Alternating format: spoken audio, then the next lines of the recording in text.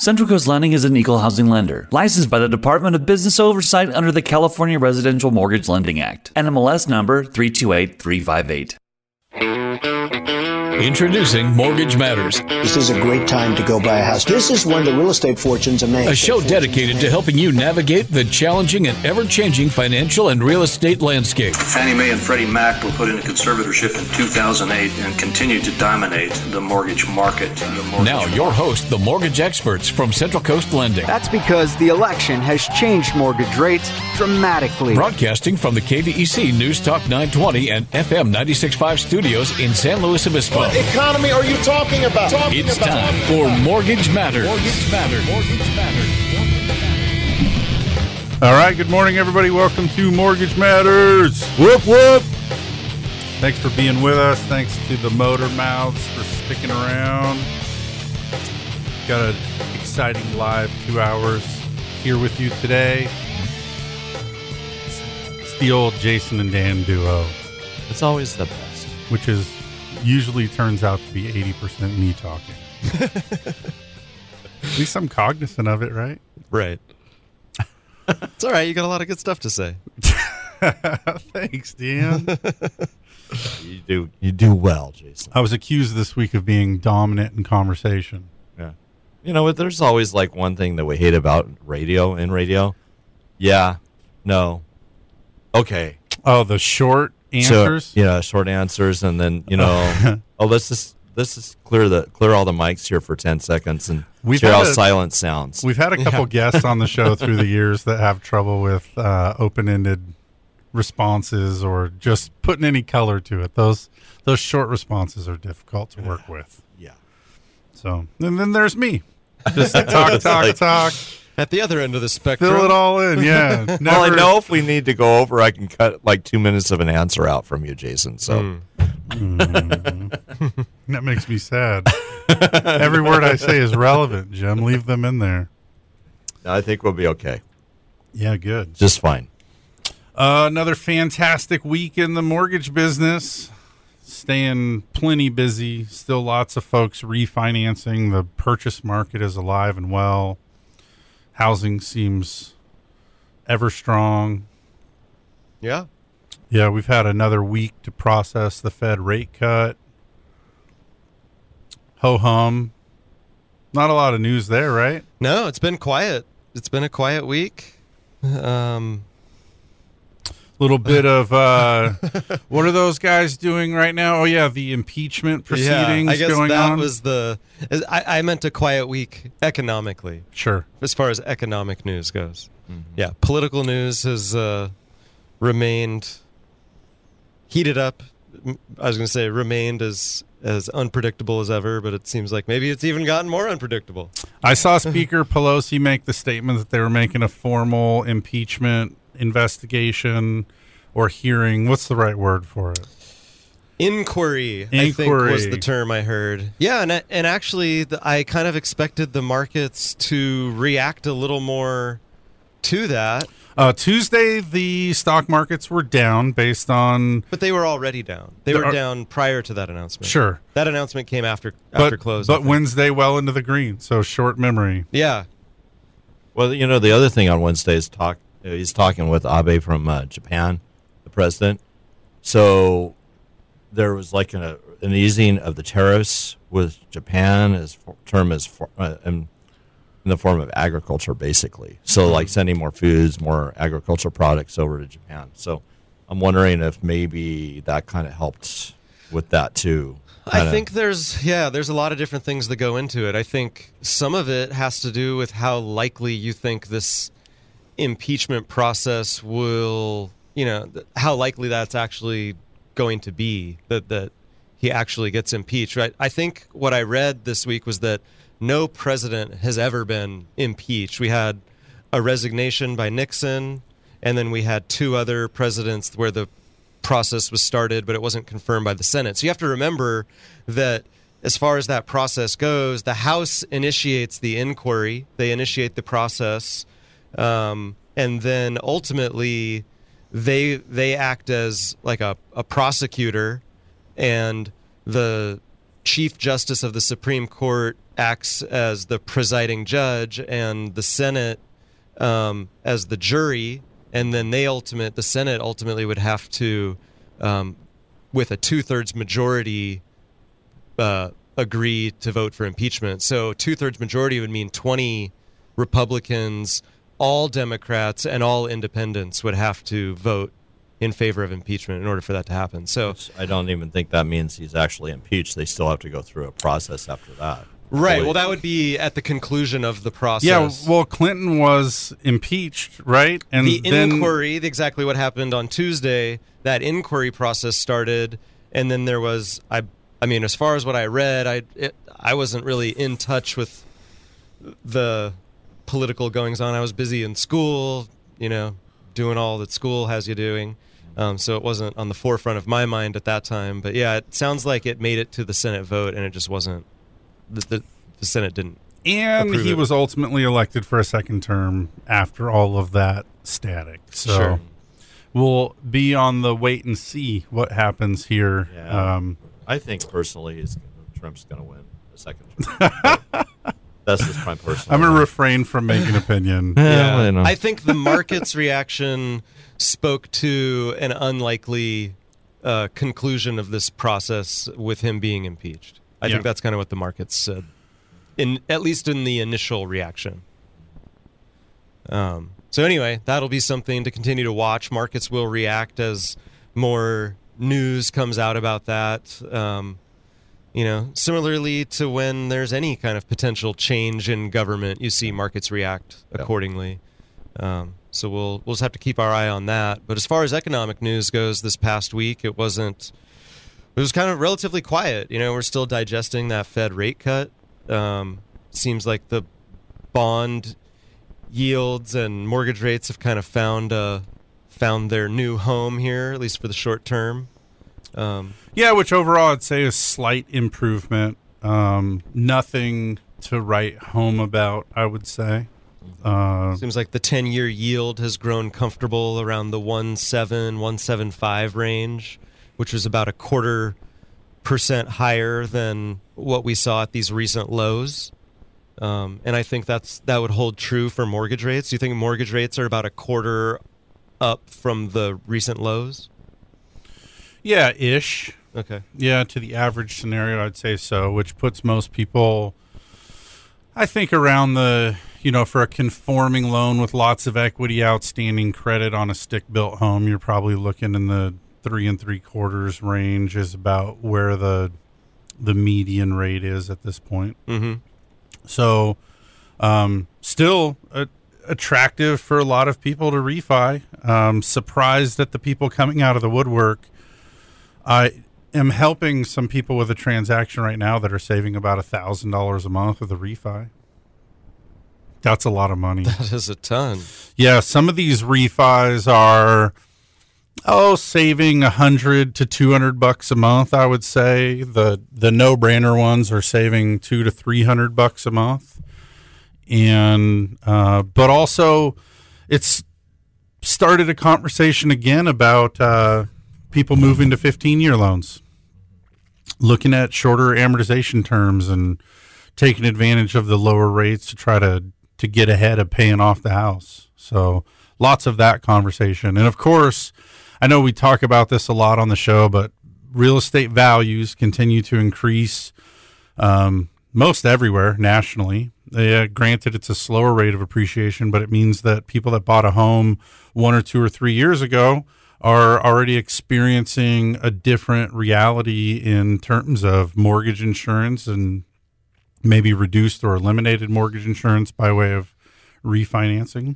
We're doing a purchase transaction right now for a couple, and it was interesting because you hear these appreciation numbers month over month, year over year. You get these numbers, but it's never evaluating the same home from one year to the next. It's kind of it's taking averages of home sales or medians of home sales. So it's interesting. I just happened to pick this particular loan to dive into. It was almost 3 years to the month for the previous sale for the sellers for when they bought the home. What part of the county? It's in San Luis Obispo City in the Sarah Meadows.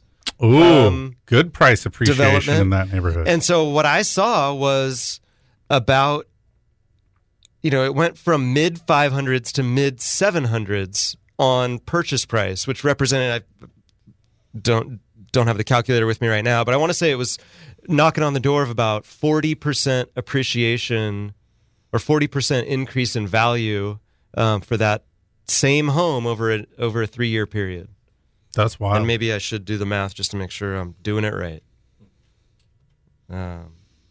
So yeah, I thought that was pretty interesting. I've seen some homes in that neighborhood that have experienced real appreciation. Yeah, maybe it was more like 30%. Yeah. 30% appreciation over 3 years. That 10% would suggest a year. About 10% a year. Which is much higher than the national average, which seems to be ringing in around about 4% a year. I guess that's the right way to do it. Close enough. Yeah. It's good appreciation. That's the bottom line. Creates the opportunity for people to be able, like if you own one of those homes, you could sell your home, capture some equity, and buy a move-up home. It might even be more like 35%. It's a lot. Yeah. So anyway, it was kind of interesting to actually identify a single home and how its price had changed over a few-year period of time, as opposed to just looking at the national averages, because the national averages for the last couple of years have been coming down. They've been well below 10% per year. In fact, more recently, we've seen year-over-year appreciation figures closer to like the 5 and 6%, and sometimes you see them even below that. So you would kind of think that might be what you could expect for your home. But in reality, you look at a home here in San Luis Obispo, and it looks like maybe 10 to 12 is more accurate if you've been in your home for 2 years. So this is, I guess, if you bought your home 2 years ago with a minimum down type loan and had mortgage insurance, there's a strong likelihood that you've maybe picked up that 20% equity position to be able to get rid of the mortgage insurance today.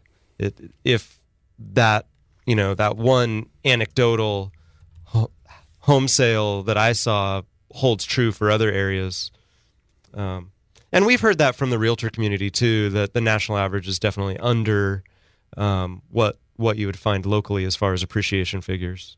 This week we did get a read on the Case-Shiller Home Price Index and also the FHFA Home Price Index. I always have so much trouble with that acronym. I don't know why. It must just be a mental block. July of 2019 saw an annual increase of 3.2% for home prices nationally, which matches the previous month's pace. So it seems like the pace of appreciation has been slowing over recent months. So seeing this one stick tight to the prior month, I guess, was good news. 15 of the 20 cities in the 20-city composite reported increases both before and after seasonal adjustments are made.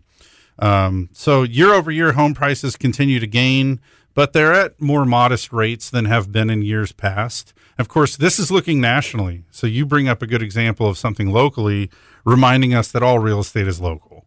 And pockets, even within certain cities, there are pockets like that are real bright spots where you see massive home price appreciation. Mm-hmm.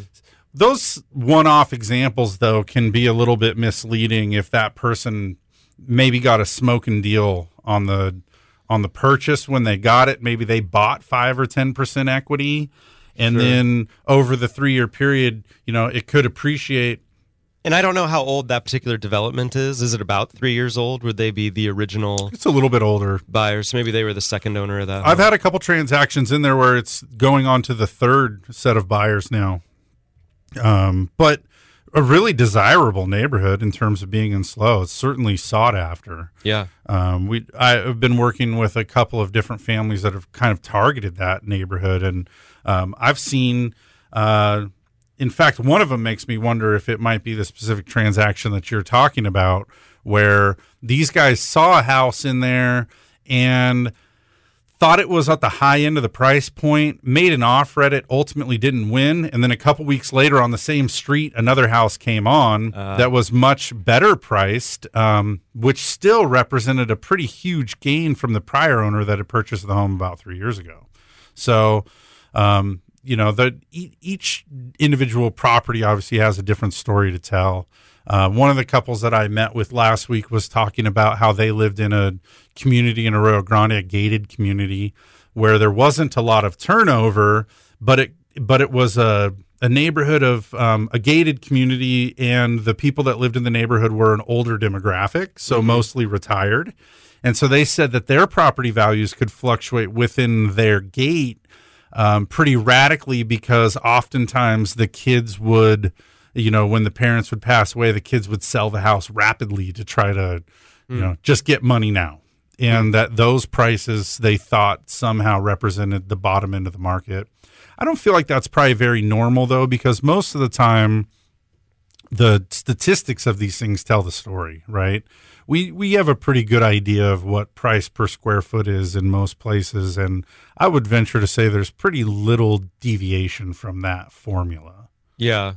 There's some communities, I'm thinking of both, my hometown of Sacramento and even here in San Luis Obispo City, there's some communities where they have that similar situation where there's very little turnover. There's almost never a home for sale in that particular neighborhood. Maybe like a San Luis Drive in San Luis Obispo, or, in my hometown, Sacramento, there's an area called the 40s, the Fab 40s. It's not often that there's just not a lot of inventory in those neighborhoods. And so you almost have like a waiting list type of thing. And so realtors just, they have their list to call down. Hey, this one is coming up, but it's not hit the market yet. Who's interested? And you can almost, as a seller, call out your price, within reason. But yeah, there's definitely, each neighborhood is unique, and that's what makes real estate special. And you can take the national numbers and even state numbers for what they're worth, and it's good information to have when making decisions, but it doesn't always apply in every neighborhood. That's right.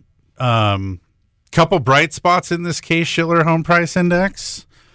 Phoenix led the nation with a 5.8% year over year. Phoenix has been on a tear for quite a while. They've been grabbing headlines there. Followed by Las Vegas, which continues to have hot appreciation, 4.7%.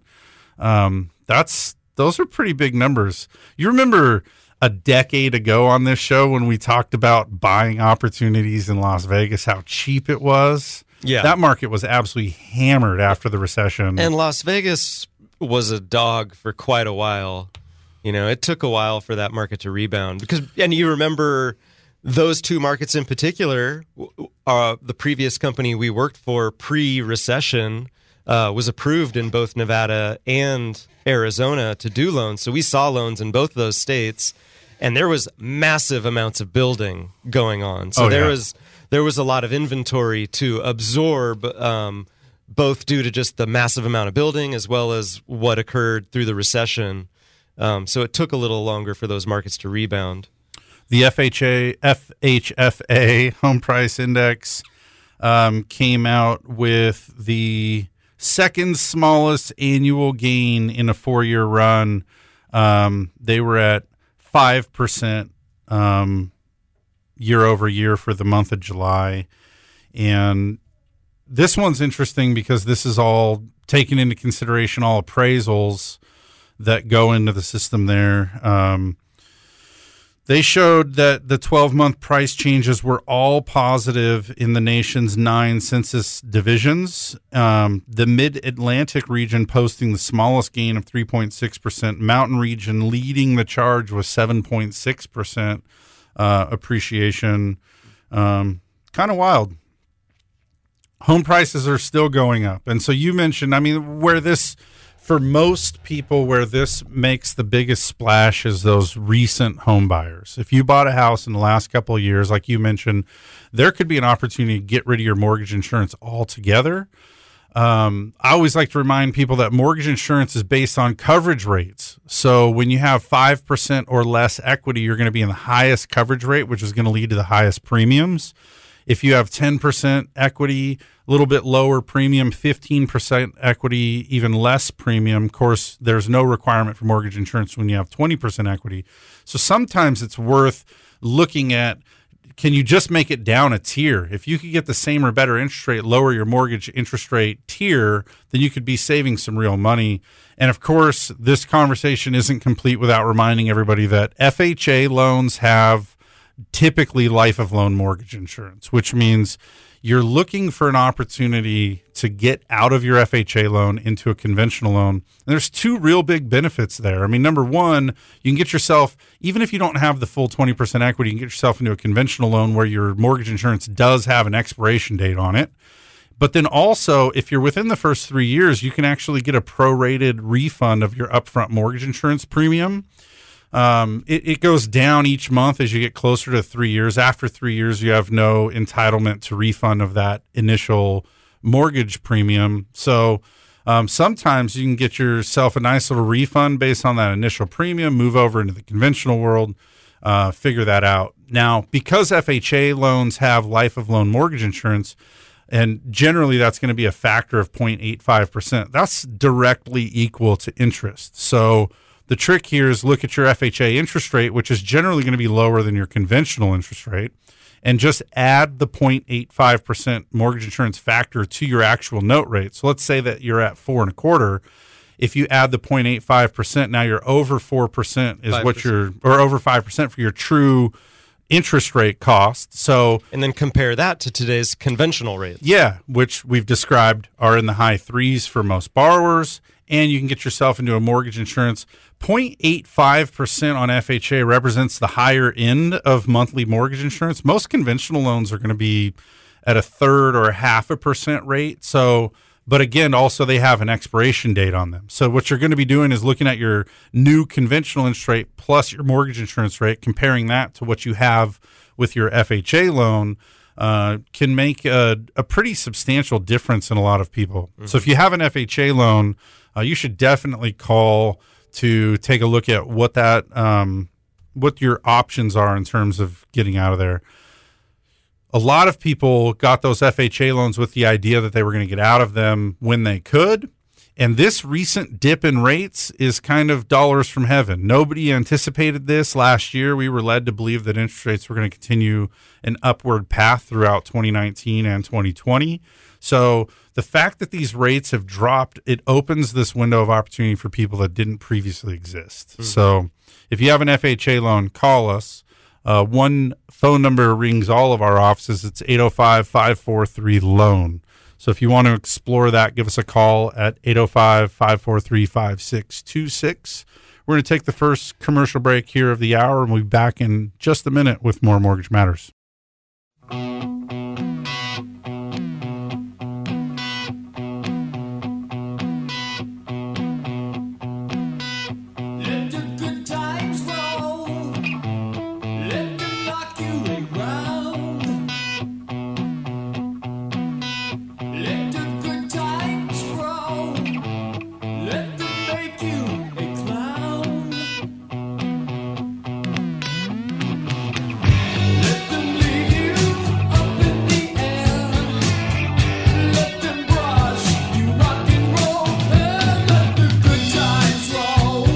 Welcome back.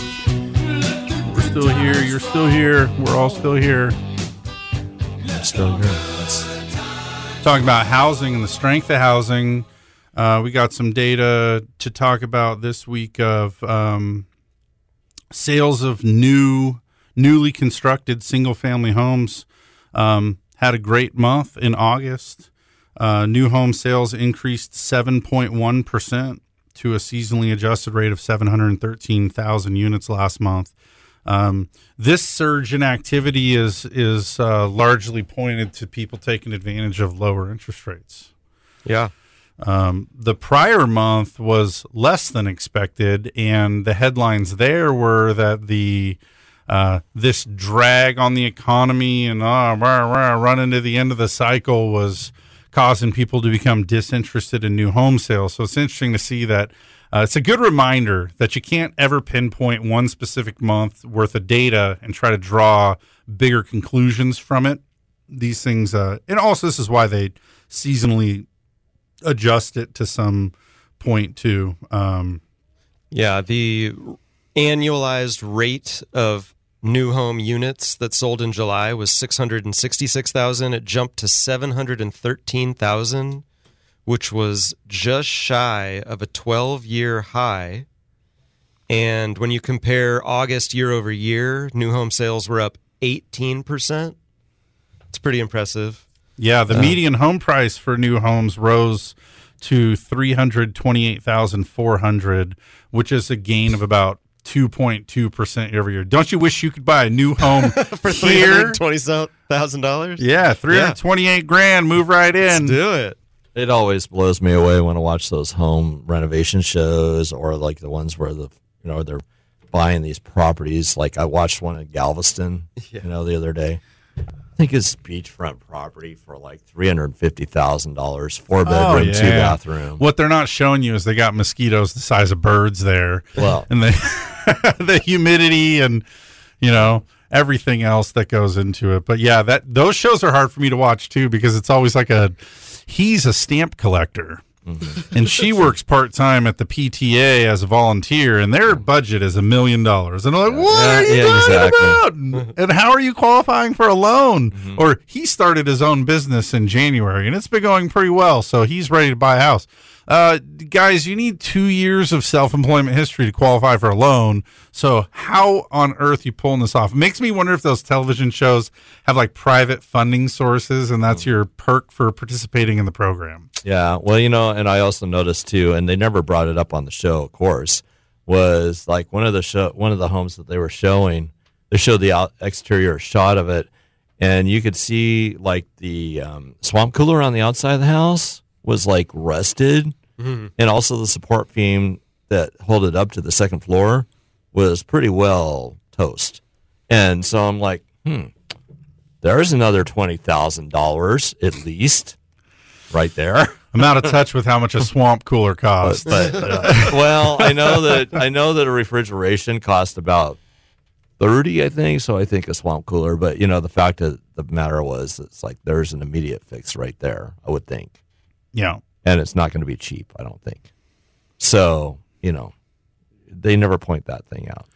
The rest of this new home sales conversation, a couple more things that I think are interesting. There are 326,000 new homes on the market last month in the nation. I feel like that's a fair amount of new homes to be on the market.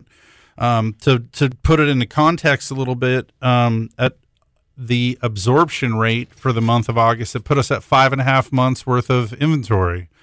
And again, pointing to, so we see that the median home price increased about 2.2% for a new home nationally, which is probably lower than the range of home price appreciation that we're used to.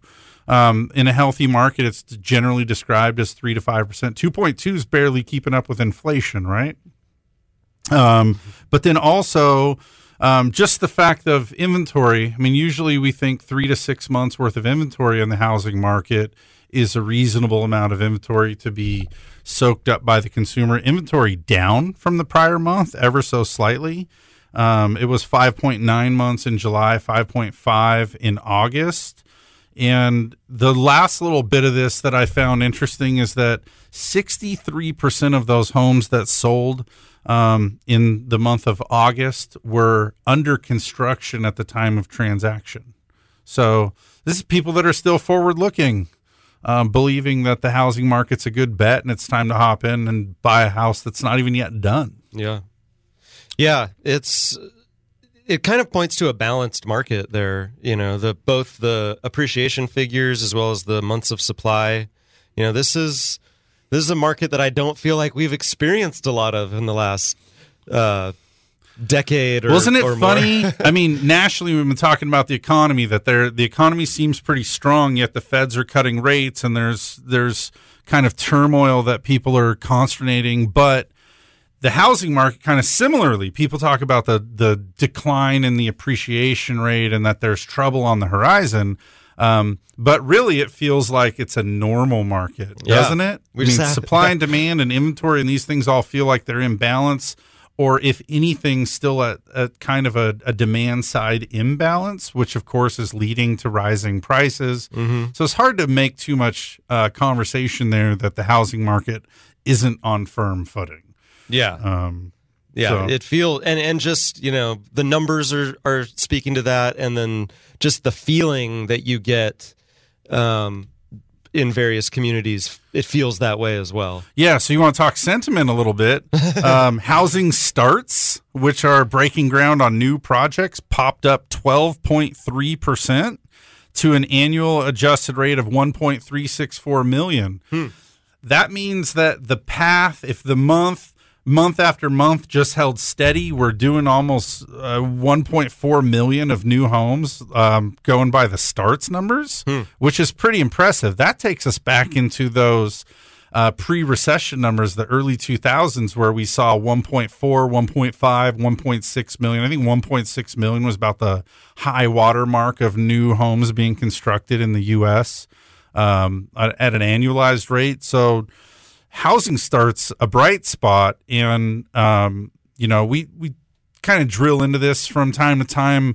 You've got from the time that a house is planned, kind of daydreamed up, until the day the shovel hits the dirt can be years on end.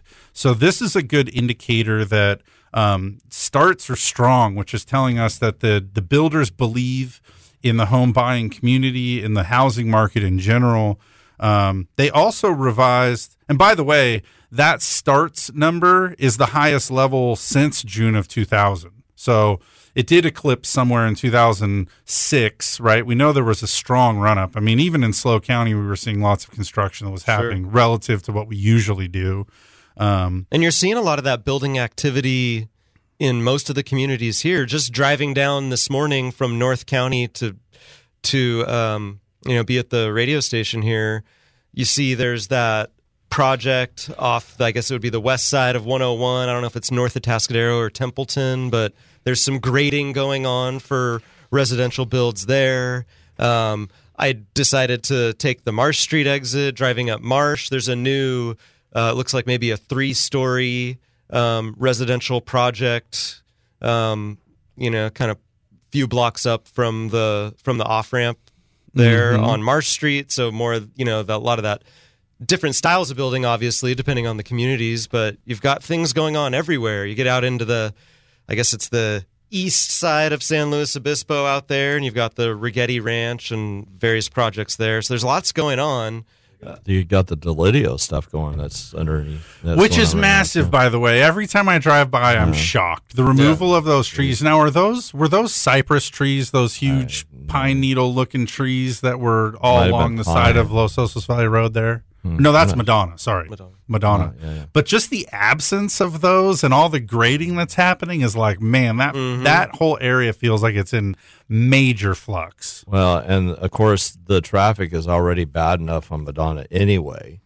And now you're going to put all those houses in. And at some point, we'll get Prado Road. Yeah, I was going to say, I think that's part of it, right? In order to... I recall that it was like an exaction being made on every previous proposal. And so I just assumed that it was part of this. I don't know that I'm confident that I know they were putting in, but I believe that it is part of it. Yeah. Just hopefully it gets done before the project gets done, because it's going to be a lot of extra traffic. But there's a lot of change for sure. So in addition to July being one of the largest housing starts numbers that we've had since 2007, they also revised the prior month higher, and starts have increased 6.6% year over year. So housing starts are looking very good. We also have more data here to talk about. Existing home sales came out. So this is your previously lived in home. The sales rate of existing homes increased 1.3% to an annual average of about 5.49 million, which exceeded the forecast, represents a 17-month high. It means people are feeling comfortable, at least slightly more comfortable selling their home. I think those numbers fall hand in hand, right? Unless those people are giving up needing a place to live, they're selling their house because they're either buying another existing home or they're buying a new home, right? Sure. The median home price for existing home sales increased 4.7% from last year. Total inventory on the market decreased 2.5% year over year to 1.86 million. So the existing home sales actually still looking strong. More people transacting in the month, less on the year over year, but home prices going up about 4.7% within the existing home sales category.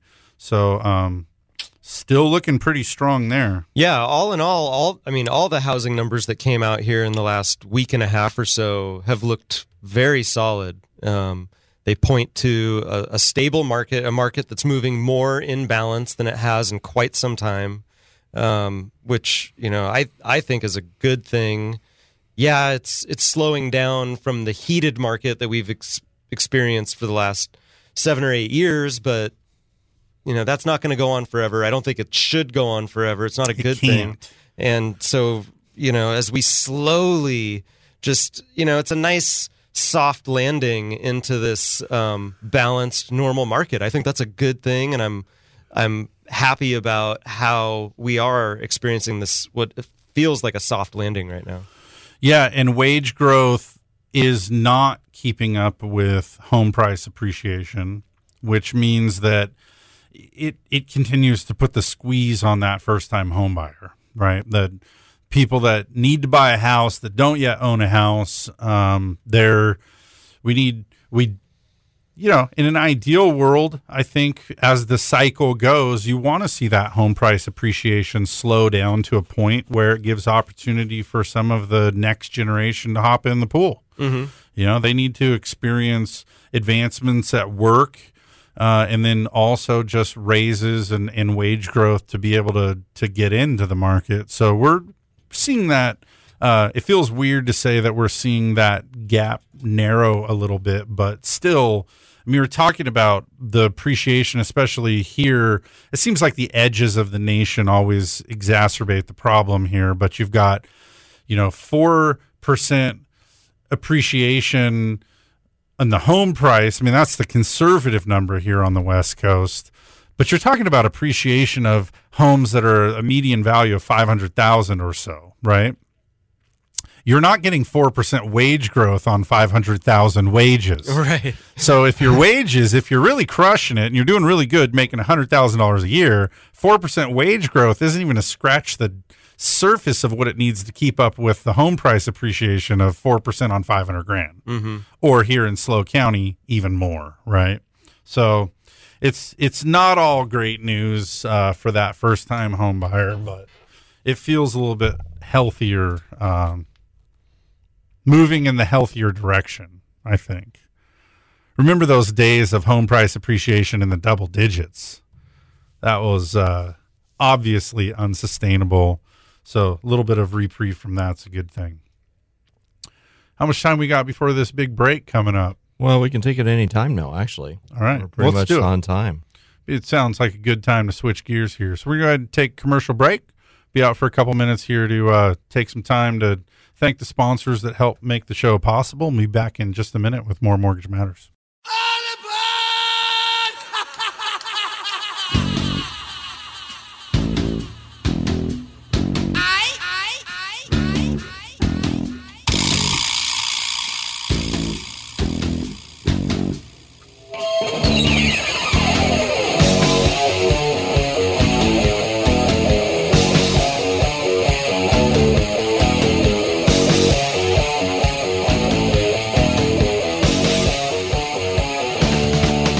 All right, guys, welcome back.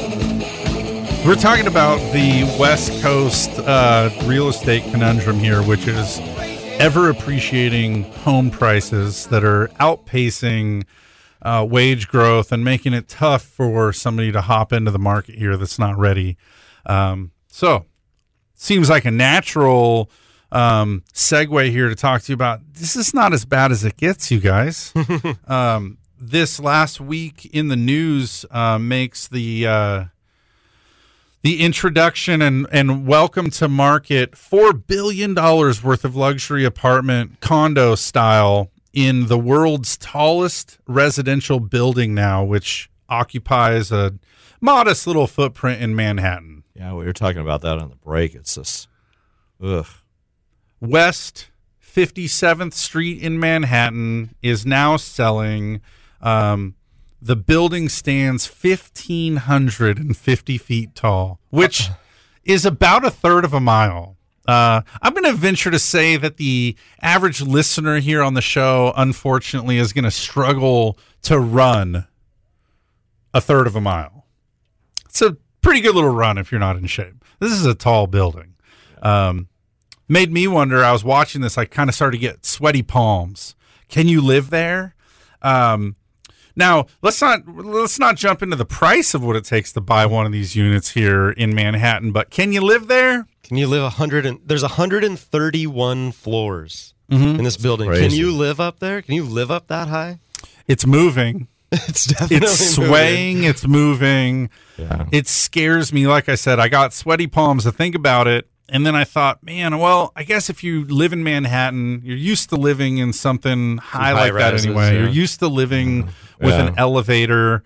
But a lot of the residential buildings, while they are high rises, they're dwarfed in comparison to so many of the other buildings. So oftentimes you're just looking out at another wall of another building, out of your window. This thing is so high that if you're on some of those upper stories, you just have these panoramic views. You feel like you're up there with nothing around you.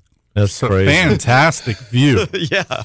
If you like but the if view. you're swaying to the music, so to speak, I'm not so sure I'm comfortable with that. It's pretty crazy. If the height alone doesn't make your palms sweaty, let's talk about what it looks like to buy one of these. The pricing for the current available units in the Central Park Tower starts at $6.9 million. So on these 131 floors of residential tower here, there are 179 apartments, which all together, they said they'll start at just under $7 million for a 2-bedroom apartment. And then they're thinking that the top penthouse will be as much as 9 figures. That's $100+ million there, people. Yeah. That's crazy. Well, and then plus, not to mention you probably have an HOA. Yeah. Oh, for sure. So you're gonna spend what? How many millions? And then you have to pay another fee every month to live there. I always look at this stuff and I like to try to bring it down into things that I can understand. Great question. How much is the HOA? I mean, the window washer budget on this building's got to be higher than any of us could even afford to want to try to wrap our head around. So let's just suggest here that you buy that first unit for $6.9 million. And then I'm going to smooth over some reality here for you and just let's just suggest that 5% down was even attainable, which it is not. Your 5% down payment on $6.9 million is only $345,000. So I feel like some people can cough that up. We see transactions here where people put $350,000 down on a house. But let's just say that you could get one for 5% down. Let's also just say that you could get the conforming interest rate of 3.75% today. The principal and interest only on the mortgage here per month is $30,357. 30 what? 30,000. I'm going to round it up to 31,000. Yeah, I almost fainted over there. Not to mention your $7,000 a month tax bill or whatever it's going to be. Yeah, I don't know what the New York tax rate is. I could only assume it's similar to California. Yeah. California enjoys one of the lower property tax rates of the states that have property taxes, right? So, yeah, you're going to be about cool 7 Gs in property taxes per month. Nice $38,000. Well, here's another thing, too. How many floors? I mean, does it have a parking garage? How many floors down? You don't get to have a car there. And no way. Yeah, the parking spots probably sold for an extra $3 million with the unit, if you can afford to pony up. That's usually how those things go out there. So okay, so let's just say that you're in a good spot. You're killing it. Financially doing really good, maybe work on Wall Street, whatever. So, your housing should make up roughly about a third of your income monthly. So you need to be making about $100,000 a month in order to be able to afford the housing here. So that means that you're pulling down a cool, 1.2, 1.5 million a year to be able to even qualify this. And then if that doesn't give you anxiety, think about this. I mean, you and I have had these conversations about our mortgage payments, right? Which feels pretty modest compared to this. Of course. But you need to be able to look out 30 years and realize that you're going to be at this income level and operating at this level of stress and cash flow for a 30-year period. You've got to have some significant money. So I'm guessing that this turns out to be a billionaire's tower, where the people that are buying these are not the people that are making a couple $1 million a year working on Wall Street, which you could, right? If you were a real high-level trader or a hedge fund manager, there's ways that you're earning that kind of money out there in the economic capital of the world. Sure. But this has got to be left for the elite of the elite. And I also wonder, when I was looking at this too, I wonder how many of these are even going to be purchased by American citizens. When you go back and look at some of I was reading what Ed McMahon's mansion down in Santa Barbara, whatever, it may not have been Ed McMahon, but it was somebody uber rich, was selling this mansion, and the buyers were like Asian dignitaries that came from just generational wealth and were able to buy California real estate just for premium, pretty crazy. So much money. So I wonder how much of this is even actually going to end up owned by American folks. Other part of this that just blows my mind is the luxury housing market of New York has been a little bit sluggish. It's one of the things that, people that say, well, this is the leading indicator of housing slowdown, is things like what's going on in New York, what's going on in San Francisco, looking at some of the most extreme, because that's where the wealthiest of people are choosing or not to make these investments. You shared last week that in the current economic environment that CEOs are a little bit uncertain about the future. So the kind of people that are buying these kinds of properties are pretty in tune with the bigger business sense. So they're releasing about $4 billion worth of luxury high-end real estate into a market that is arguably already sluggish at that top end. Mm-hmm. But maybe these people buy it because, hey, this is your address, right? To your point, by one estimate, 1 in 4 new condos built in Manhattan since 2013 remain unsold and empty. Unsold, sitting there. Yeah, and they're expecting about half of the sales for this project in particular to be American or English speakers, and then the other half will be overseas buyers. If you're part of the investment firm that funded this project, you have to have some real fear that the timing. I didn't see when this thing broke ground, but it had to have been a nice long haul to get this ready to market. All right, guys, we're running into the top of the hour commercial break, which means you're about a 5-minute break here. Take some time out to get some fresh coffee. Go do whatever you need to do to get yourself lined up for a whole another hour of Mortgage Matters. We're going to grab coffee and try to pep this second hour up a little bit. So see you back here in a few minutes with more Mortgage Matters.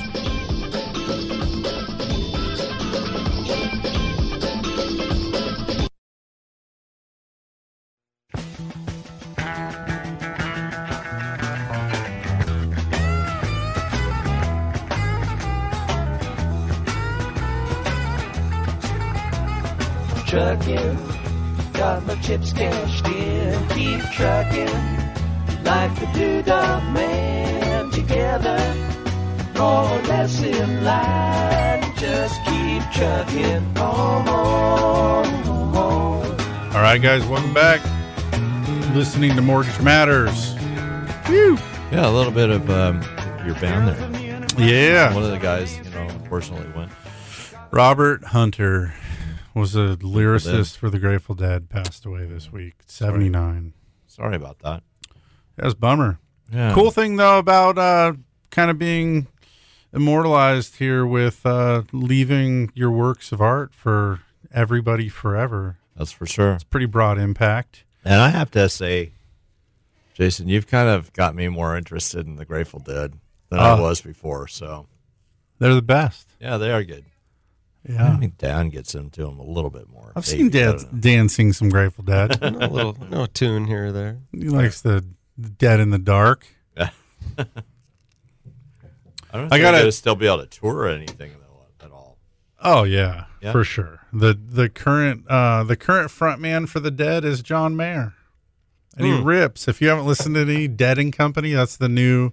Wow. It's the bass player from Allman Brothers' most recent one, I guess, O'Teal, and then John Mayer's the front man, and they're super good. John Mayer's amazing. Musician. Oh, John Mayer is amazing. Yeah, he is. Super cool. Cool. I got a good chuckle this week looking at some Zillow stuff. Can we pick on Zillow for a minute? We always do. When was the last time you looked your home value up in Zillow? You ever do it? I don't look up mine so much as I look up other people's as we're putting loan files together. Yeah, and sometimes they can be a help, and sometimes you can look at them and go, "What?" Yeah. I laughed. There was a news piece this week about Zillow, and Zillow owns some real estate, right? They've ventured their way into that business. So Zillow owns a house that they listed for sale, and the sales price was much different from the Zestimate. the Zestimate was inaccurate, which is just irony. On their own property. People in the industry, realtors in specific, struggle with this the most because for the average consumer, it's hard for you to have a good idea of what your home is worth unless you live in a tract where all the neighbors, like if you live in a condo and all the neighbors' homes that have sold in the recent months or years, you've sort of tracked what they sell for, then you can have some idea of what your house is worth. But for those that live in the more eclectic and ununiform neighborhoods where it's one-off construction of, different homes that, they're going to fit a similar design style, but you can find a 1,500 square foot house on the same block as a 3,000 square foot house, right? Mm-hmm. It's interesting to see what the spread is. And so Zillow just loses reliability in those types of neighborhoods, which is largely what is around here. Yeah. So anyways, I saw this and I thought that's kind of funny. The Zillow's estimate, they listed their house for, about 10% more than what the Zestimate was. I also saw an article. So this was a little bit. Well, is that what it ended up selling for, or was that just the list price? I don't think it's sold yet. Okay. So it'll be interesting to see. But I saw another article that was a little bit older. This is a couple years older now, but interestingly enough, and I don't even know if Spencer Raskoff is still the CEO of Zillow. Not sure. You have to look it up. But anyways, he sold his house and listed it for 40% less than the Zestimate. Pretty hilarious, right? Pull up the Zestimate, it says your house is worth $1 million, and then you go to sell it and have to sell it for $600,000. Whoops. Yeah, Zillow, I think they do a reasonable job of trying to digest the data. We had, back in my active underwriting years, we used different software that attempted to do the same thing, which is ultimately look at public records. So sort of, I would describe it to people this way, is picture your like an aerial map of your house in its neighborhood, right? And maybe the scale of the map goes out 5 miles. But so your home is going to be the epicenter, right? We're going to stick a pin in your home. And then what we're going to do is start doing concentric circles. Spiraling out. Yeah, around your house as we go out. And the way that these things work is they put the most confidence in the homes that are closest to the epicenter, right, to your home. and they run public records for closed transactions that are going to be, in like I said, in a neighborhood like Dove Creek or, Bella, Montana, Sierra Meadows, any one of these where you could say, okay, well, these houses are relatively similar to one another. If it can catch 2 or 3 comparable homes within the first concentric ring, it can have a pretty high confidence that the value, that what it's anticipating there, is relatively accurate. But then let's take that same thing down and say, okay, well, let's look at Shell Beach, for example. Mm-hmm. The data's difficult there because in Shell Beach, you only get kind of half the data of the concentric rings because the other half is the ocean, right? Then you've got this hillside. So you're going to have pretty limited homes in proximity to sell there. But one thing we know about Shell Beach, you can have an 800 square foot house that's worth $1 million. And next door to it, you could have a 2,500 square foot house that's worth $2 million. So the way that these types of software like Zillow would work would say, okay, well, these are both very close. And all it really knows how to do is add up the price per square foot and then kick out a number. But one of the things we know about real estate valuation in general is that the ends of the curve are extreme. In other words, smaller houses end up with a much higher price per square foot than the median home would, where, it's representative of the average. A 1,500 square foot or a 2,000 square foot house is going to fall well into a norm. And so then if there happens to be a 1,000 square foot house in that neighborhood or a 3,000 square foot house in that neighborhood, they're at the lower end, those smaller houses are going to have a higher price per square foot as it's buoyed up towards that average. Whereas the 3,000 square foot house is going to have some downward pressure on it because the average price per square foot is based on a smaller home. I think, I'm sorry. No, go ahead. I think a good estimate, a good thing in Shell Beach, you just brought that up, and we've used this before.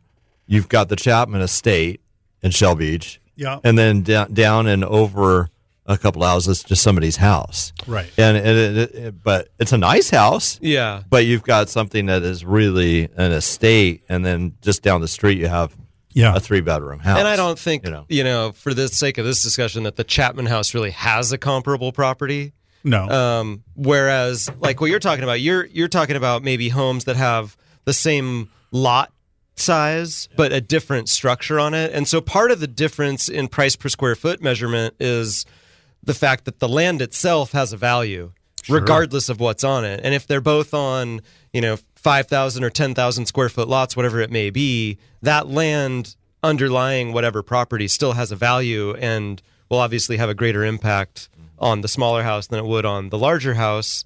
Some of those eclectic neighborhoods, I know, like when I'm trying to determine a value of a home, the first thing I'll do is I'll go to Google and I'll just type in the address. Sure. And, within the first 5 hits or so, you're going to find Zillow, Realtor.com, Redfin. I think those are probably the 3 popular ones that you'll find. And each of those will attempt to approximate a value. And so in neighborhoods that are, homogenous, very homogenous, very conform, a lot of similar homes all around, you'll find the values on all 3 of those websites to be very much in line. When you get into those larger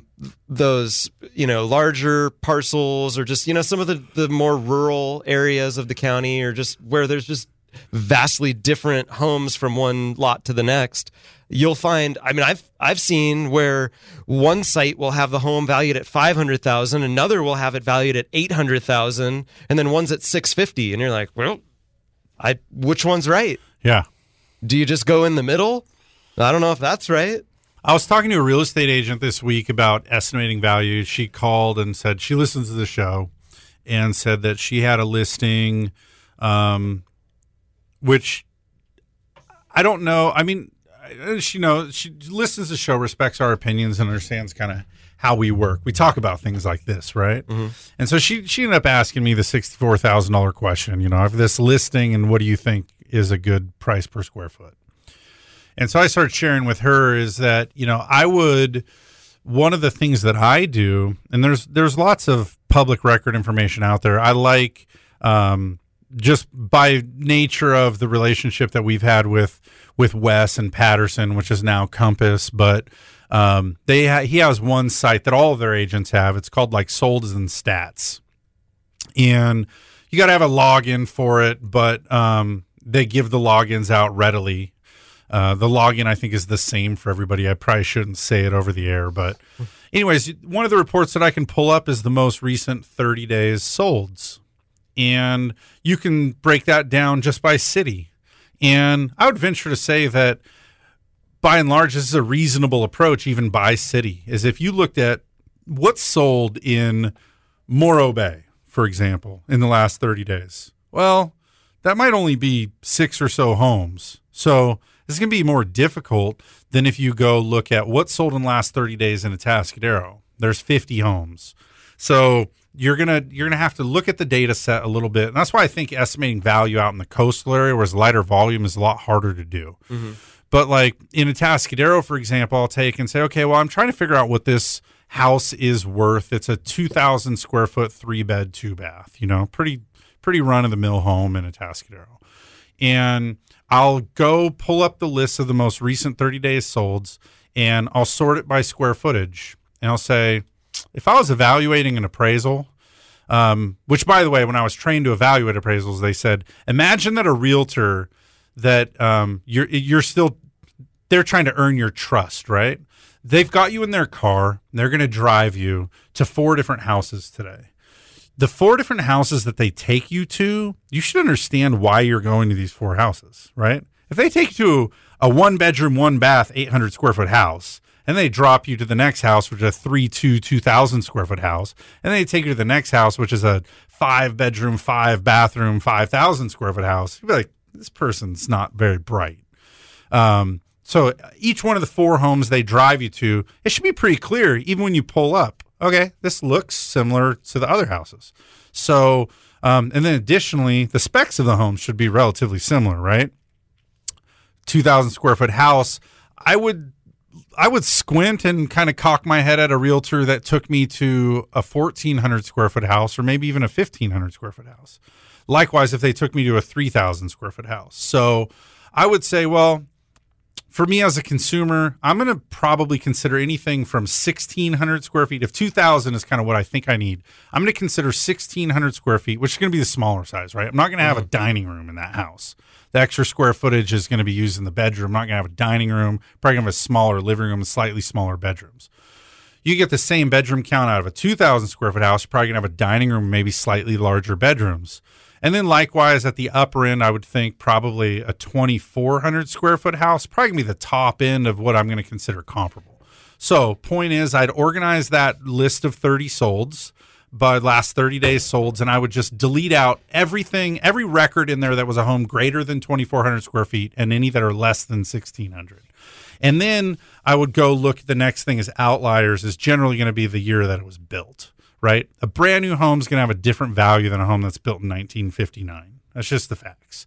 It may not be hugely different, but I'm looking for something that seems like a clear outlier.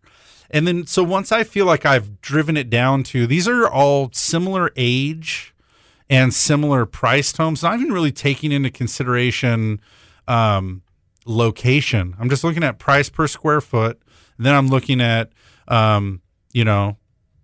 the age that it was built and the size. So then I'll just add up all of the square footage and average it. Okay. So my total average in this I'm expecting is going to come out around 2,000, right? That's what I tried to pinpoint. Mm-hmm. And then I'm also going to take the total sales price and add them all the way up and just, there's 20 properties. I'm going to take the total sales price, divide by 20. It's handy in this website if you just copy everything, throw it into Excel, and now you can manipulate the numbers.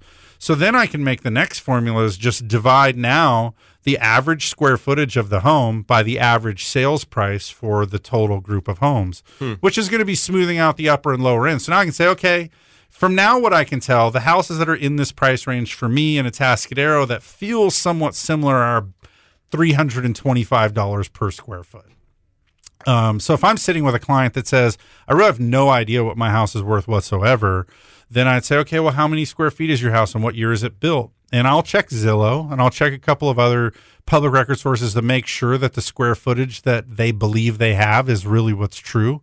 Sometimes there's unpermitted additions or conversions that won't be valued. It's important to know that. But then I'll just go back, and then I can go back. So you have an 1,800 square foot house in Atascadero. I'm going to accept is $325 square feet. So I do 1,800 times 325. That gives me the price. And now I know I'm within a range of that. And so now we can start to say, well, but I've got a great view, or I've got a better lot size. I've got a desirable location. Whatever these things are that are going to start to scoot you up in terms of price per square feet. But you could get dangerously close to what the appraisal is going to come in by just using those tools that are available and estimating it. It proves to be a lot more dependable that way than using something like Zillow, right? Mm-hmm. But I always do remind people too, sometimes, especially if they're not in a hurry, whatever else, ask them, well, you bought your house 6 years ago. Have you stayed in contact with the real estate agent that that you bought the house with? Because sometimes these people want to figure out, they'll come to us and say, I want to get pre-approved because I want to buy a house in town. I'm not really sure how much I'm going to get out of my house.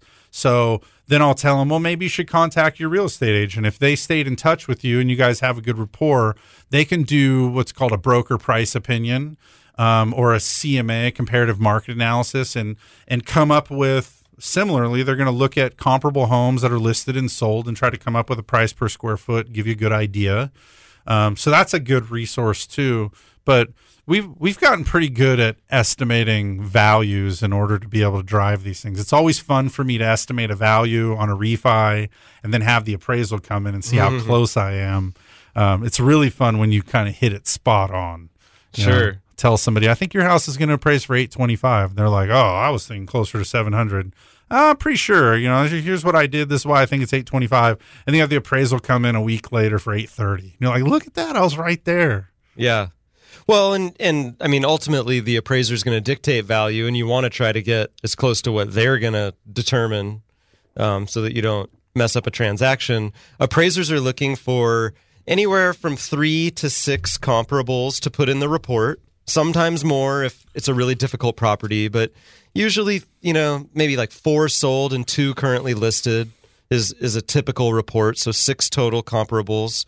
And they're looking, ideally within 90 to 180 days of the time frame of those being sold. And then within that 20% tolerance of gross living area. Yeah. And then within ideally a 1 mile radius if possible, but they'll go out if needed. And then just trying to, the last thing would just be similar kind of look and feel. Like if you were going to buy this, if the subject property is this Spanish style home, would you also, with relatively normal construction, would you consider a ranch style? Maybe. Would you consider a dome home? I don't know. Would you consider a log home? I don't know. So they'll kind of look at style too as kind of a last thing. Yeah, and ultimately the appraisal grid tries to place numeric values on the similarities and differences between the two houses. This one's got a pool and that one doesn't have a pool. So we got to try to put a value to how did that impact the sales price? Mm-hmm. And that can be a little bit more tricky. Ideally, you'd have comps that all have a pool. That could be at least one. Yeah, you need one, right? At least need one. Yeah. Yeah, whenever there's a unique feature to a home, whether it's a pool or, like a detached ADU or garage or, something else going on the property, you always want to see in the appraisal report one comp that shares that same unique feature. Yeah. Otherwise, you got to worry that it's not normal for the area. And you know what? Some people don't want a pool. They don't want the maintenance and the hassle and the liability of having a pool, and so it's worth nothing to them. It might even be worth more than or less than nothing to them as they figure it's just a headache that they're going to have to figure out how to deal with. We've helped people buy houses that they love the house, but it has a pool and they don't like it, and their plan is to fill the pool with dirt. That's pretty crazy. But that'd be me because, I'm into the working in the yard and the gardening and stuff like that. Not the pool. You don't want to sit by the pool with Mai Tai and work on that. I'd rather have that. I'd rather have that space to have more plants. I think it'd be fun to have a pool, like for the kids and the social aspect of all the thing. But I could also see how in 10 years when my kids are all out of the house, and I'd be like, oh, great. Now I have this 20,000 gallons of water out back. I got to keep putting chemicals into and pumping and heating and, using it 3 days a year or something. That's another thing about those shows, too, we were talking about earlier. For entertaining, room for entertaining. I was like, you know what? Come over, welcome me to my new house, and go home. Thank you. So it's like, I don't need that entertainment space.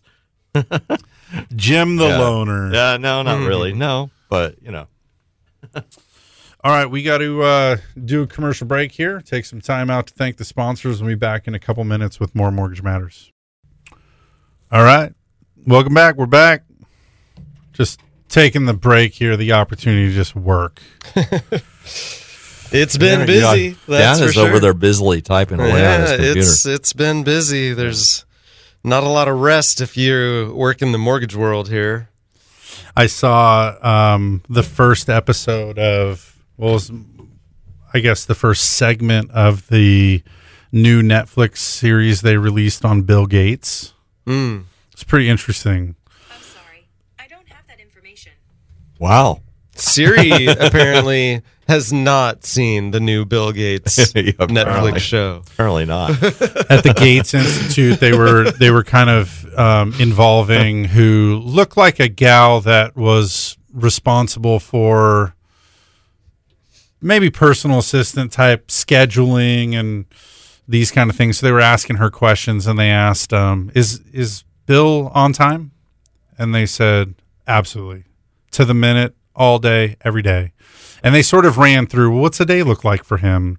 And he said, well, he starts in the morning with this, and then he has a Microsoft Board of Directors meeting at 10:30, and then he has the Gates Foundation committee meeting, and then he has this, and he has that, and he has this in his day. And most of those things, I was surprised it sounded like were every single day. I was like, I guess if you're on the board of Microsoft, there's probably things to discuss pretty much every day.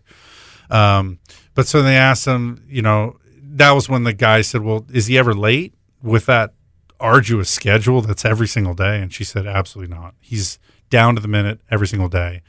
And she made the comment that time was the one resource that Bill Gates cannot buy more of. And so the time is incredibly valuable and precious, and he just has to manage time the same way all the rest of us do. And I was like, I'm glad for that. I'm glad that Bill Gates is waking up in the middle of the night panicking, sending himself emails like I do. He doesn't use his billions to buy extra minutes in the day. Did you ever see that movie? There was a movie back in the day that was like that. It was about time and how everybody had time. You had like a bracelet that showed your time. And I think I have seen you could there was people that were like stealing people's time, and then you could buy more time. And it was like the wealthy people could almost live forever because they could afford to buy more time. Whereas like the impoverished people were like less than an hour at all times of the day. They were constantly just trying to figure out how to get an extra 15 minutes or something. That sounds like an episode of The Twilight Zone. It was pretty wild. Interesting idea. I don't think it was a great movie, but it made me think. Was it the Twilight Zone movie? No. I think I've seen that movie too, but yeah, it's just they had like bracelets on that had a clock running. Yeah, and it was like, so one of the stars of the movie was like a poor dude, and he was like with his mom, and they were, borrowing and stealing time in every way they could, and you just couldn't run out of time. And like this dude was like living with less than 24 hours every day, as he could just barely figure out how to earn more time. So that was the thing, like you would get paid at your job in time, and then you'd pay your rent in time, and ride the bus with time, and sell things for time. So these guys were like at the pawn shop trying to sell family heirlooms just to like not die today. I think I know what I'm going to use for a bumper coming back from the next break. Something about time. Yeah. Crazy. Pink Floyd? Clocks? Yeah, maybe Clocks or something like that. Or Steve Miller. All right, don't forget. I'm going to hold you to it. Okay. Oh. Yeah, so anyway. That was an interesting tangent. Yeah. The point is, we're busy. But we got to use every minute we have. Yeah, you know what's interesting, too, is that I read this week that mortgage applications nationally are down 10%. makes sense. Got that refi burnout. Yeah, rates popped a little bit, so yeah, the refi stuff slows down, but I saw purchase applications are remaining strong. So there's more evidence of that, what we talked about in the first hour, the strong housing side of the industry, and the buying side, still a lot of demand, although maybe a little more balanced. There's still plenty of demand.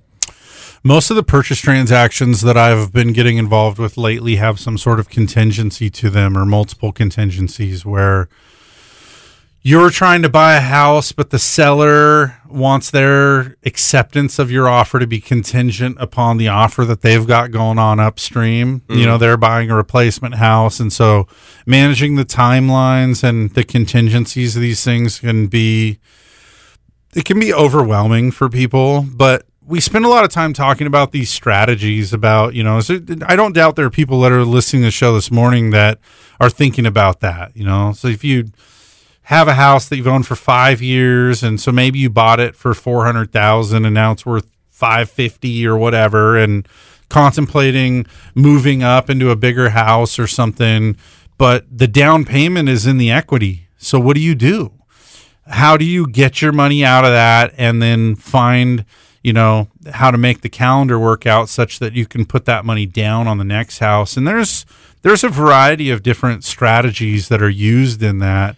One of the ones that I think is pretty common, other than just writing a contingent offer, but we'll see people do things like, if say you need to sell your house because you need to buy the next house. So we would have you sell your house, and then into the contract, you could reserve the right to do a rent back from the new owner. So you thereby become the tenant of the property.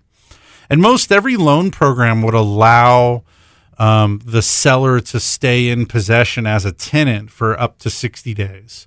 Once you get beyond 60 days, you start to have problems with owner occupancy and things like that. If you're the buyer, wouldn't be able to qualify as an owner occupant because they won't be able to take occupancy within the required 60 days. Mm-hmm. So if they're buying as an investment property, some of those issues are moot. But yeah, so maybe what you need to do is you need to list and sell your home and get yourself a 45-day, because you can dictate these terms, right? You can counteroffer these terms. So you could say, I'm going to sell my house to these people, and I want a 45-day escrow, or maybe even a 60-day escrow.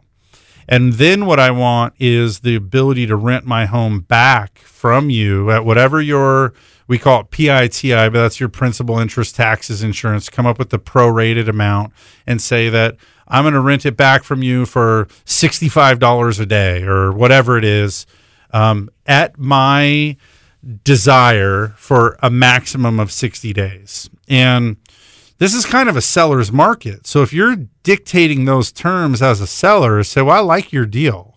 You've offered me a fair price, and I'm going to counter you back with just, I want a 60-day escrow, and I want to be able to occupy the home for up to 2 months at your actual cost. And so buyer may agree to that, especially if they're in a living situation where they can make that calendar work. Sometimes some of our move-up buyers are able to sell their house and move into a relative's house for a month or two while they find their replacement house. That's not a reality for all of us. Well, and then you have to move twice sometimes, or you have to keep your stuff in storage for a while. So that's less than ideal. So, and maybe as a seller, you could say that, well, I'm going to rent back the house, but I'll give you access to the garage. Mm-hmm. So now you can put your things in the garage, or even the other way around, I'll sell you the house and I'll give you occupancy of it, but I'd like to remain in control of the garage for 30 days so I can move my stuff into there or something. Mm-hmm. But yeah, so then that allows you the ability in that situation, as the guy selling his house, going to rent it back for a little while as needed, to have the 60-day escrow period plus the 30 to 60 days for the escrow that they're going to get. Now they have this window of opportunity to find a replacement house. The place where that strategy gets a little bit scary, though, is that what if you don't find the suitable replacement property during that period? Right. Then you may have to settle, right? You may have to buy a house that isn't your first choice, but it's the only choice that's available within your budget that you could get a successful offer accepted on. Or it buys you time to find a place to rent or something. I mean, it does at least buy you some time. I have a client right now that has been writing contingent offers for quite a while and unable to get them accepted. Keeps telling sellers, I'll buy your house and I want a 45-day escrow. And in that same period, I want the contract contingent that I could sell my house within that same 45-day period. And for a seller, if you don't have to accept that offer, if there's somebody lined up that's a first-time home buyer or a cash buyer or somebody that just doesn't need that consideration, it makes the contingent offer less than appealing, right? Have you told them? I mean, we do have a loan program where you can do, essentially a cross-collateralized loan where you do one loan over two properties, and then when you do ultimately sell the home you're moving out of, then you pay that loan down and yada yada. That's really, yes. I mean, for me, that's a short conversation because in the practical world, that's a very expensive way to approach this. It is because you're paying for both homes for. And you got to generally you have a points charge, and generally you have to buy two appraisals, and then generally that cross collateralized loan that goes between two property is interim financing, so they want it refinanced typically. After, you sell the first house, then they want you to go do kind of takeout financing on new long-term financing. So you end up having multiple. So this couple that I was talking about, though, they're selling their house with the full intention of when it sells, they're planning on moving and becoming tenants. So they're going to go find a place to rent, ideally month to month. Yeah. But they're going to find a place to rent and sit with their money in the bank until they can buy the home on the timeline and, the fitting the criteria that they're comfortable with that meets all of their desires. And that's interesting. I would say that's not normal. We don't see a lot of people that are willing to go become tenants for a period of time, waiting for the perfect home to surface on the market. I think more often than not, what we see is people that are able to successfully negotiate a contingent sale. And usually from the seller's side, you're going to have the seller's agent giving advice to the sellers. And especially if they intend to buy a house contingent upon selling their home, they're also a little bit more open to sell a home contingent to their buyer selling a home, right? And so the fact that those people are sort of all in this situation together can create a kind of a better environment or attitude of leniency towards that variable. But the risky thing there is it becomes a house of dominoes here where somebody, when 3 or 4 or 5 transactions depend on one another, each executing perfectly, and then one of the people up in the middle of it has a pre-approval letter from Quicken. And everyone's panicked about that, right? So you have this high level of stress. And I find that who your lender is also makes a pretty big difference in that, especially if your lender's local. They recognize the name, they recognize the loan officer. A lot of the transactions, since we've been doing retail loans here for so long, we have so much reputation and just namesake with these different agents that they just feel more comfortable telling the seller, I'm okay. I feel better about you evaluating and accepting this contingent offer, knowing that Central Coast Lending is the bank that's doing the loan. They have a good reputation and a high rate of performance. You're not going to get caught in this scenario where you've got somebody that's using, some internet bank from Delaware, hoping that they got good counsel and that pre-approval letter they're holding is worth its weight. Ideally, Central Coast Lending would be doing all of those loan transactions and can coordinate it all, and we do that kind of stuff. So. Yeah, if only.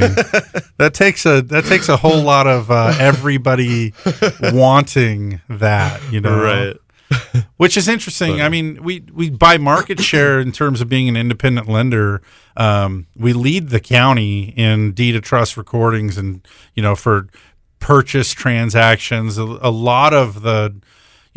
Honestly, the feedback that we get from real estate agents is it makes them more comfortable to know that the clients in the transactions that are getting loans are using us. And I like to think that puts our clients at an advantage when we're writing their pre-approval letter. You know, if you're the seller, say you're selling a house on Main Street and it's on the market and you get 3 offers in the same day, and the 3 offers are all the same, a 20% down conventional loan from a buyer here in town, and you have a pre-approval letter from 3 different places. If one of them is Central Coast Lending, I know that there's some clout with that, and I like to think that would be the deciding factor in that seller's desire to accept your offer as opposed to the other ones.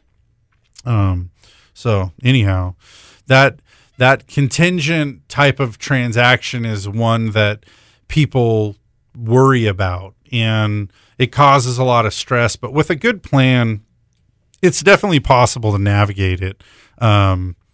When I bought and sold my house, I tried to write a contingent offer to the seller. I said, I'd like to buy your house contingent upon selling my house. And the agent called my agent. They weren't even really willing to respond in writing, and said, we're going to delete your offer, not even respond to it. And your guy is at least going to have his property listed, if not in escrow, before you circle back again. So I listed my house, and I'm fingers crossed. I don't want to list my house and sell it and then have the house I want be gone by the time I'm ready. So it worked out for me timing wise that I listed my house and then I got an offer. And as soon as I got an offer, I wrote my offer on my new house and said, hey, I'm ready to buy this house. And I kind of did it. It was an interesting approach. Is I didn't make it contingent upon selling my house.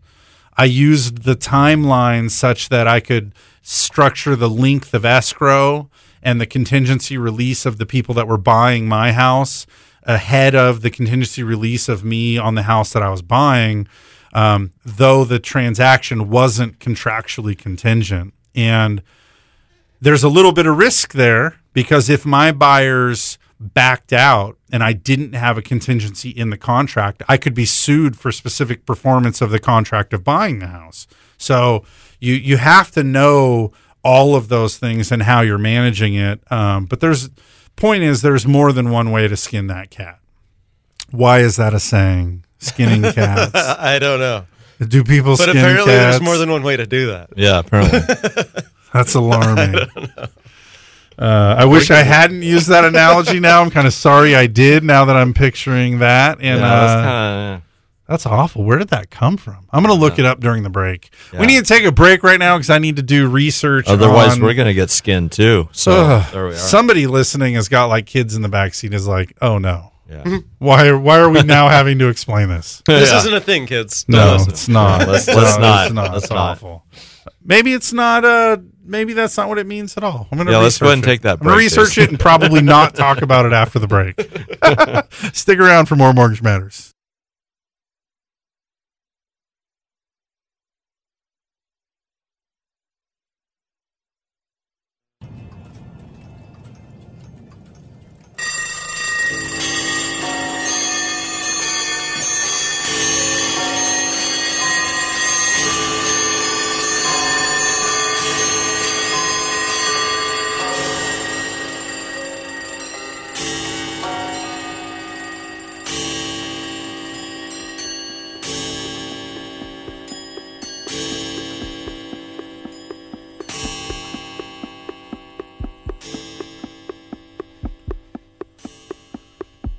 Here we go. We're back.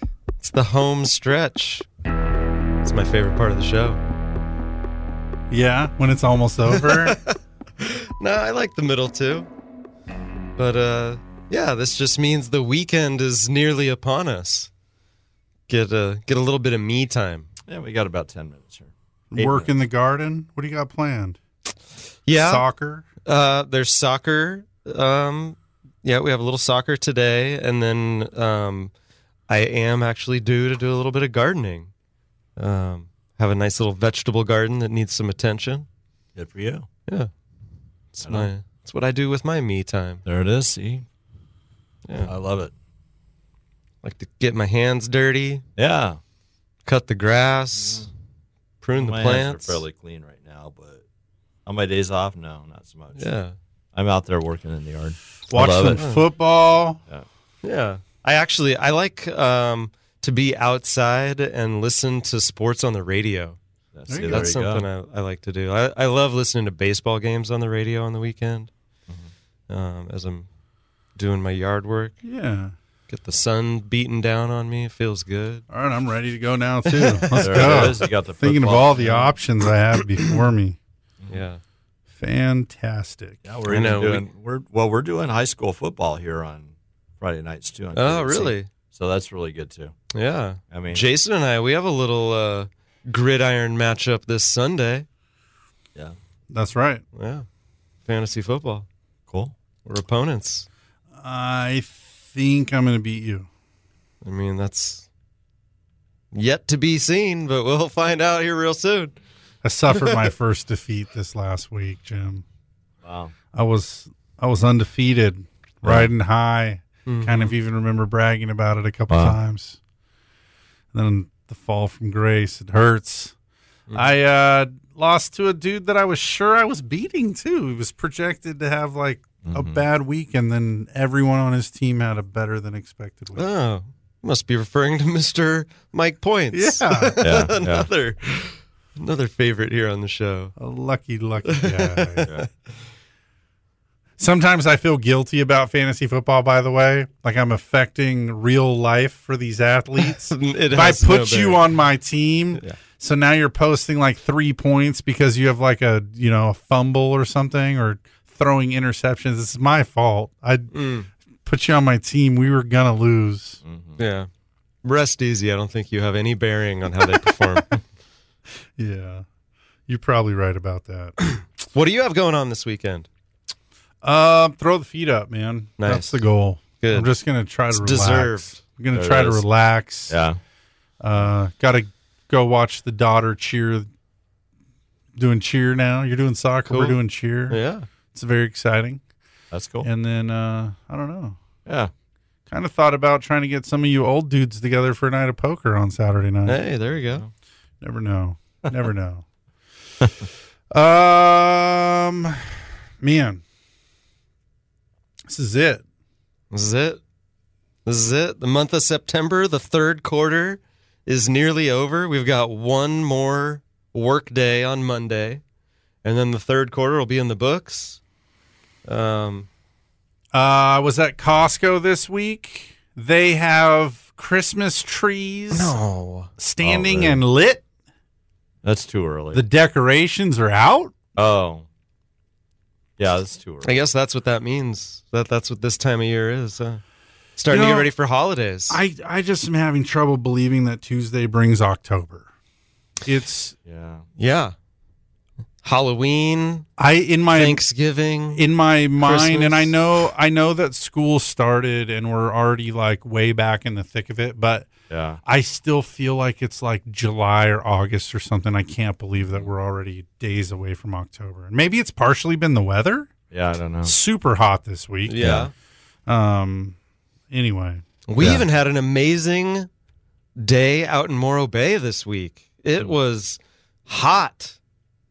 Turn on your air conditioner. It wasn't North County hot. Yeah, I don't have we don't have those in Morro Bay. Yeah, it wasn't North County hot, but it was for Morro Bay. It was hot. It was nice. It's nice. I'll take it. I love the heat. Yeah. So, but yeah, in the South County we had the same thing. Like that mid 80s heat, right? Well, no, high 80s. No, I got it. Mine thermometer at my house got up to over 90. Oh, okay. Like 95. Oh, wow. Yeah, no, no, that's hot. Yeah. It's like a comfortable heat in Morro Bay. Oh. Yeah. Anyway, I got just looking at this email that came in right now, and probably seems like a good time to talk about it. This gal emailed us at the general email, which is info@centralcoastlending.com. Thought it was hello. The hello works too. Okay. Info and hello work. In fact, I don't even know that she picked one of those. She just clicked contact us on the website. And I'm the recipient of those incoming emails. And so she said she did a loan with Cesslock, just back in January, and she did a little bit of cash out for some home improvements, and she has a 4.375 and was concerned that because she refinanced so recently that she couldn't refinance again. And also, I love this question, but she said, basically, I understand that rates are a little bit lower and I could potentially save some money, but I don't want to dig myself into a financial hole. I thought, well, that's pretty interesting. I like that people are concerned about that. And I just want to remind everybody, there's no required time in between refinancing. It's really, really, really important that you always evaluate the cost of the transaction versus the benefit of the savings. To make a short-sighted decision to save a little bit of money each month, but growing your loan amount wildly by exorbitant fees and going back over 30 years and those things, that can be a less than great decision. And so I just want to remind everybody is that we're sort of in refinance fever again, there's some percentage of our pipeline that's people that did loans with us 12 months or less ago, that it's just time to redo their loan. They're getting a significantly better interest rate and saving a lot of money. So everybody's sort of thinking about this or hearing about it. And so I just want to remind people that that's really important, is to know that there isn't a required minimum amount of time. There are some guidelines that have to do with seasoning on what type of transaction you're doing. There are some things like that. Doesn't affect the average person, but you need to give really careful consideration to the cost of the transaction, going back over a 30-year term if that's what's proposed, and then what your savings are. So I just want to remind everybody that if you're looking at that, you can get objective counsel with us. We want to spend the time to understand your situation. We want to get to know your objectives. We want to try to figure out whether there's a cost-benefit savings there that's worth it and in your favor. So if you want that kind of help, call us this week at 805-543-LOAN. or find us on the web at centralcoastlending.com. Thanks much for being with us. We'll be back next week with another live episode of Mortgage Matters.